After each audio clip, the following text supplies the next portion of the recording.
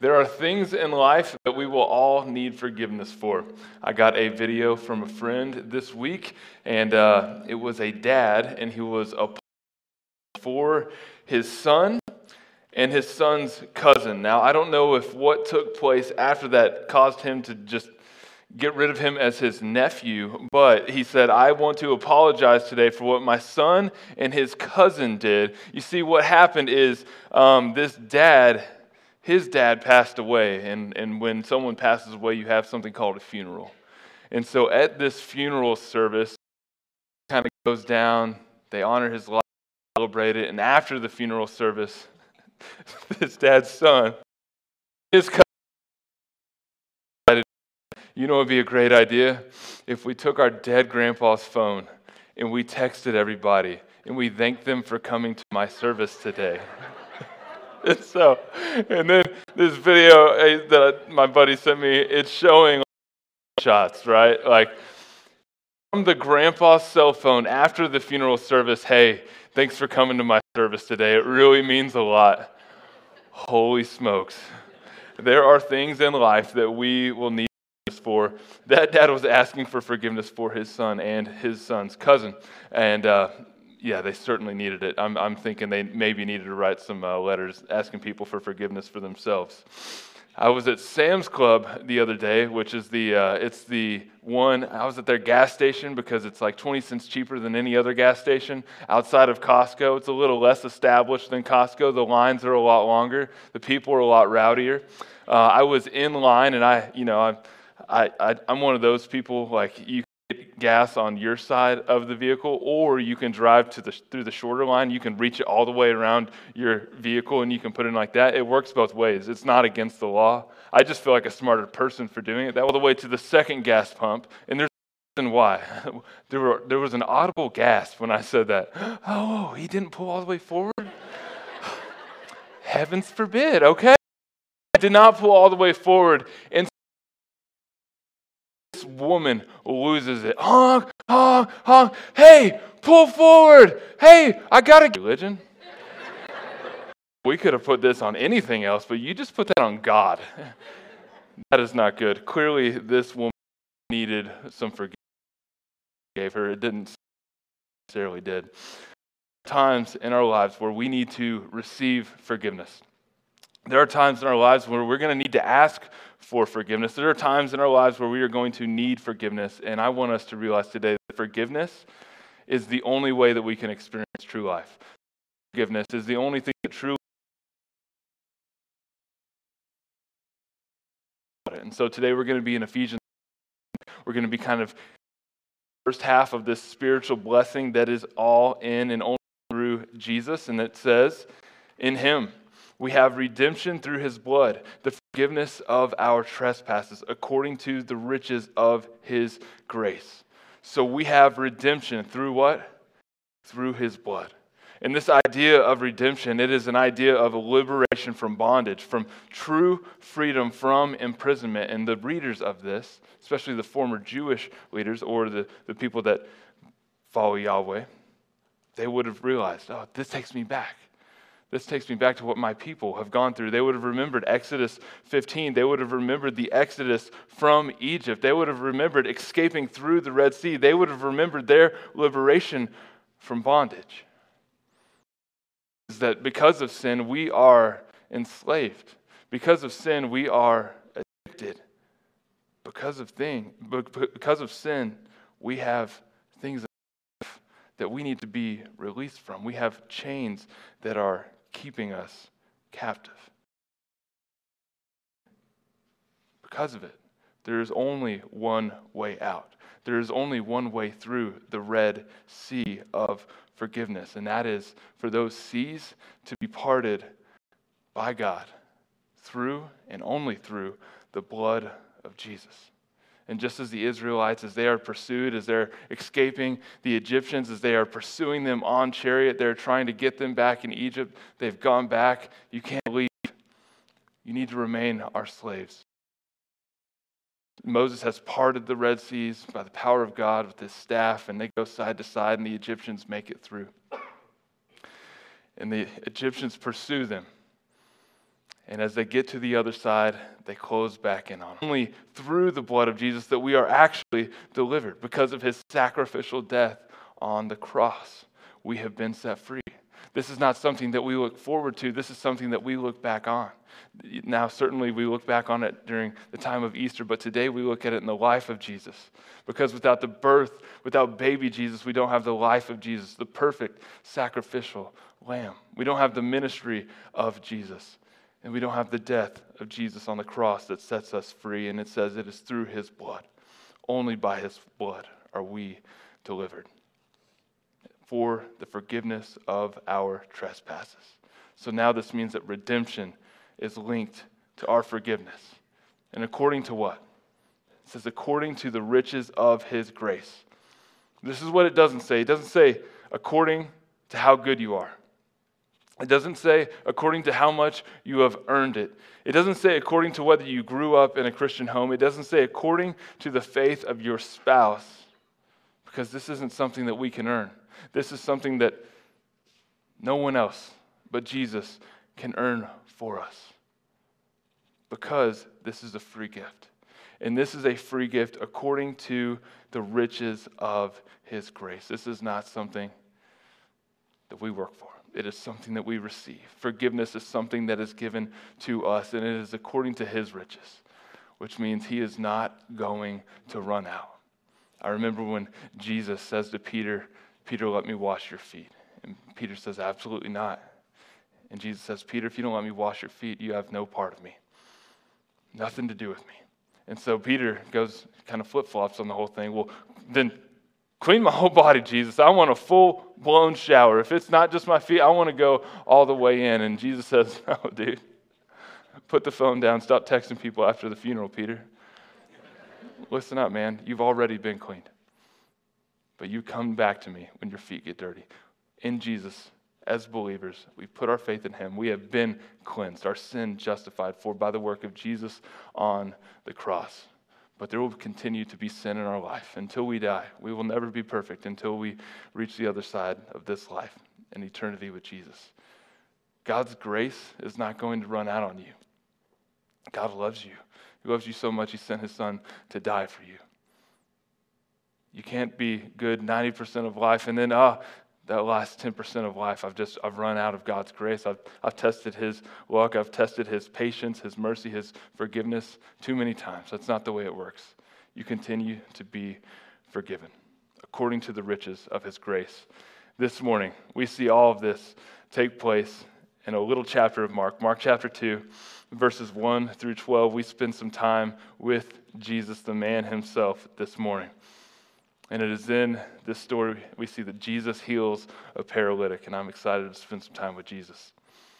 It says, "And when he returned to Capernaum, after some days, it was reported that he was at home, and many were gathered together, so that there was no more room, not even at the door, and he was preaching the word to them." Everybody's back. They're hanging out with Jesus. He's here.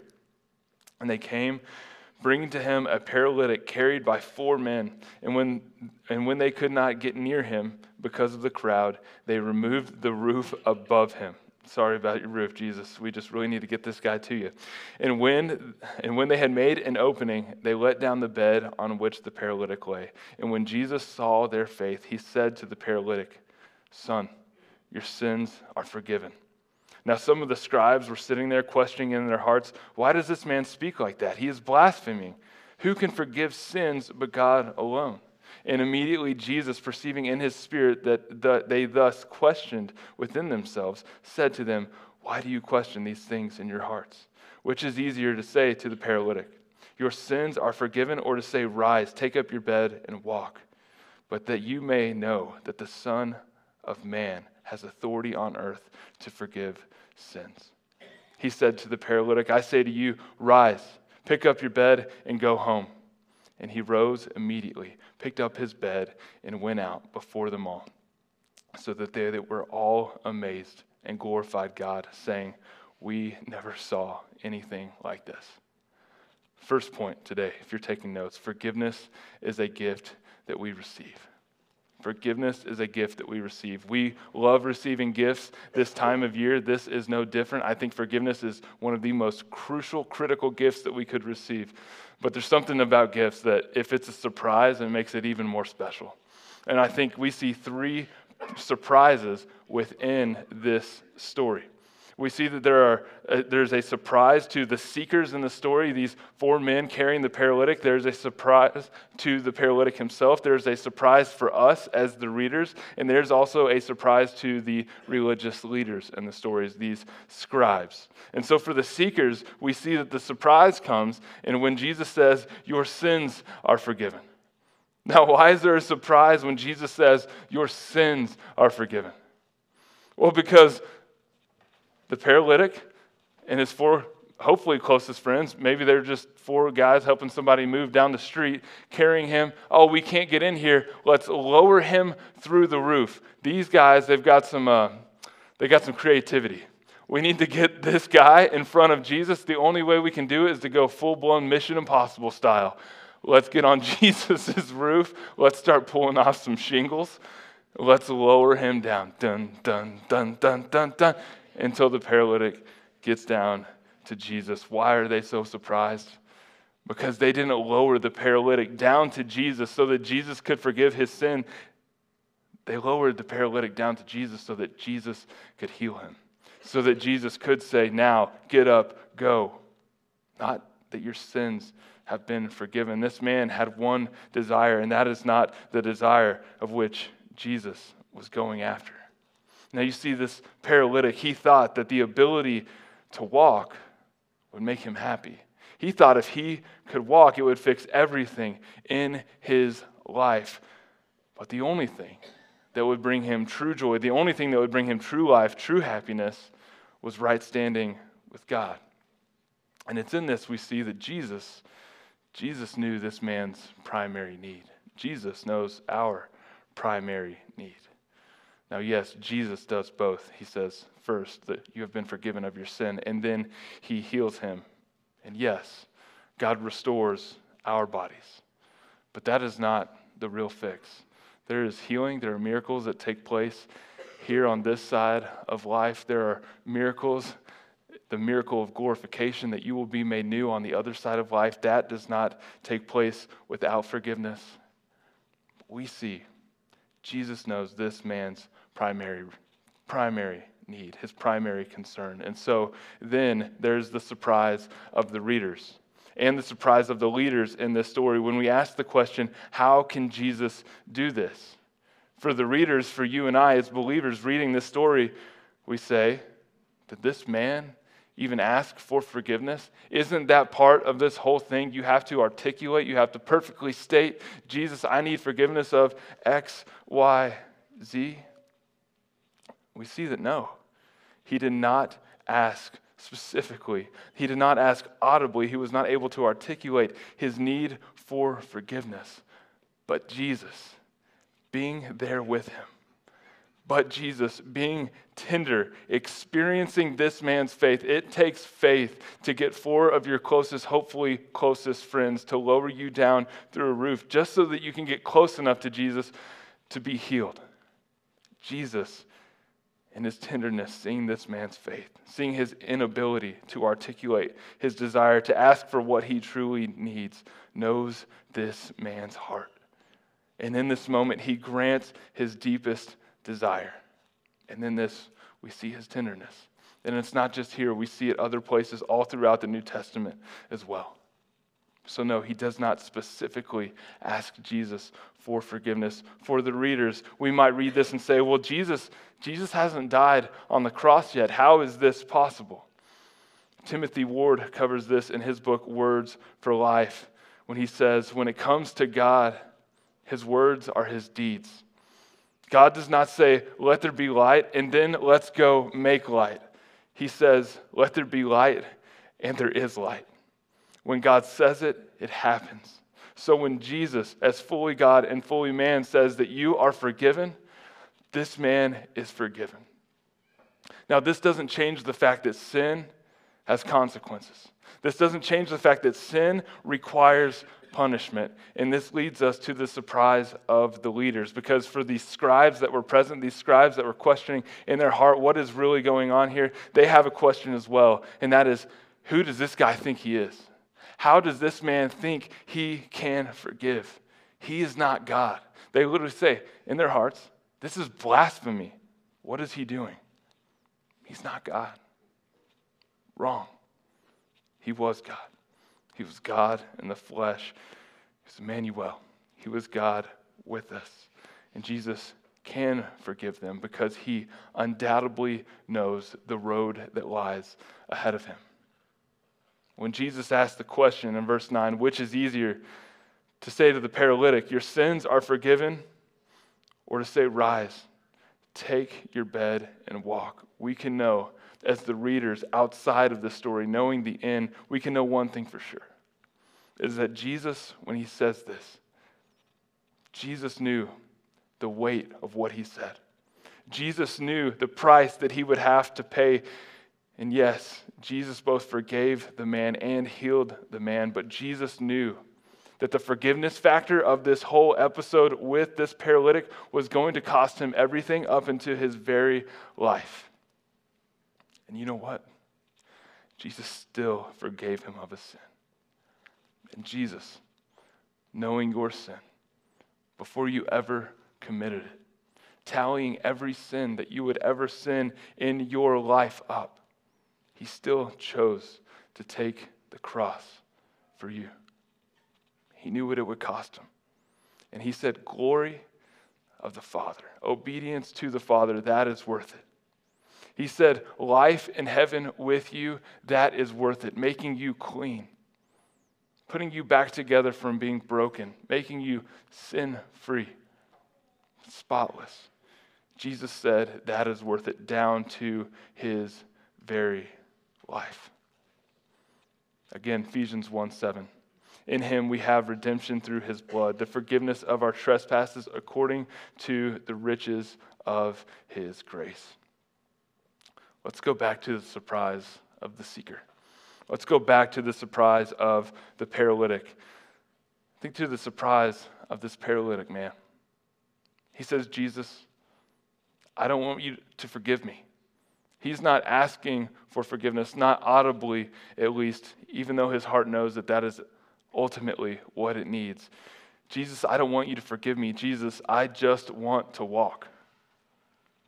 We do the exact same thing that this man does. A lot of times we don't go to Jesus and we say, Jesus, the problem isn't my sin. Jesus, the problems in my life are not what I've brought on myself. The problems in my life are what other people have done to me. Jesus, I would be fine if it wasn't for this one thing that happened to me. Jesus, I would be fine if they didn't do that thing to me, if they didn't say that thing to me. Jesus, I would be fine if it wasn't for this, if it wasn't for that. And every time we do that, it gives power to that person. It gives power to that situation over us. But when we let it go, when we realize, no, it's not about them. It's about me. It's about the condition of my heart. When we let it go in forgiveness, we render it. We render them. We render that season powerless. Forgiveness is not just something that we receive. We are not solely consumeristic in our forgiveness. Yes, we need it, but we also have to give it. Second point today, forgiveness is a gift. Forgiveness is a gift. So now we ask the question, well, how do I forgive? We have to realize that forgiveness requires humility. We will never forgive someone else if we think that we are better than them, if we think that we are not capable of doing what they did. You got to remember that God sees all sin as equal. You could steal a paperclip off of somebody's desk. You could go murder somebody. And somehow, in God's eyes, being perfectly just, he sees all sin exactly the same. So if we think that we're better than the people who have offended us, then we will never forgive them. Forgiveness requires humility. Humility leads to reality. And reality is that the gospel says, for all have sinned, for all have fallen short of the glory of God. So you may not have done that one thing, but I promise you've done something else. And it may not have been against that one person, but it was against someone else. It was against yourself. It was against God. So we see, because for all have sinned and all fall short of the glory of God, we are in the same boat as our offenders. So forgiveness requires humility. Humility requires reality, and reality leads to recognition. We realize that we have sin that needs to be dealt with. That means we have identified our sin, we know it well, and then recognition leads to repentance. We say, Jesus, here's my sin. I realize that I am just as sinful as everyone else around me. Everyone else that I keep saying they, them, they hurt me. Jesus, I realize that I have hurt me too. Jesus, I realize I need to forgive these people for hurting me. And recognition leads to repentance. Jesus, here's where I've messed up. Jesus, here's my plan, not to go back to the sin that I've experienced in my life, not to go back to the sin and the temptation and the struggle that I've gone through in my life. This is my plan moving forward. I am going to turn 180 around, and I'm going to go this way. Jesus, by the power of the Holy Spirit, help me to execute this. Repentance is asking for forgiveness, making a plan not to fall back into sin, and then executing on that plan with the power of the Holy Spirit. We are asking God to help us walk over and over and over in our lives. Jesus, I just need this thing. If you just give me this thing, then everything's going to be all right. But ultimately, what we need in our lives is true forgiveness for ourselves and for other people. Matthew 6:14-15 says, "For if you forgive others their trespasses, your heavenly Father will also forgive you. But if you do not forgive others their trespasses, neither will your Father forgive your trespasses." That means now that forgiveness works both ways. If you give it, you'll receive it. If you want to be forgiven, you better start forgiving other people. If you don't want to receive forgiveness, just hold that grudge against them in your heart. Forgiveness goes both ways. And I'll say this morning, that when you forgive somebody, when you let them go, not only does it free you, but then that person, maybe for the first time ever, experiences true forgiveness. That person experiences true grace. And that person may not have ever experienced that in their life. If you say that you are a believer and you are holding a grudge against someone else, you may be keeping them from experiencing the only grace of God that they have a chance to experience in their entire life. Forgiving somebody is letting them go. When you let them go, you set yourself free through the power and the work of what Jesus has done on the cross. But you never know when you are setting that person free to experience God for the first time. And you never know when that circumstance could lead them into an eternity with Jesus. This morning, I'd like to take us this biblical concept, these biblical stories. I'd like to put it to real life. We have a member in our church that I heard an incredible story of forgiveness. I got to sit down, kind of interview her and listen to her story, and I want to share that with you today. A powerful story of forgiveness that takes this biblical concept and puts it into perfect application. Let's watch that.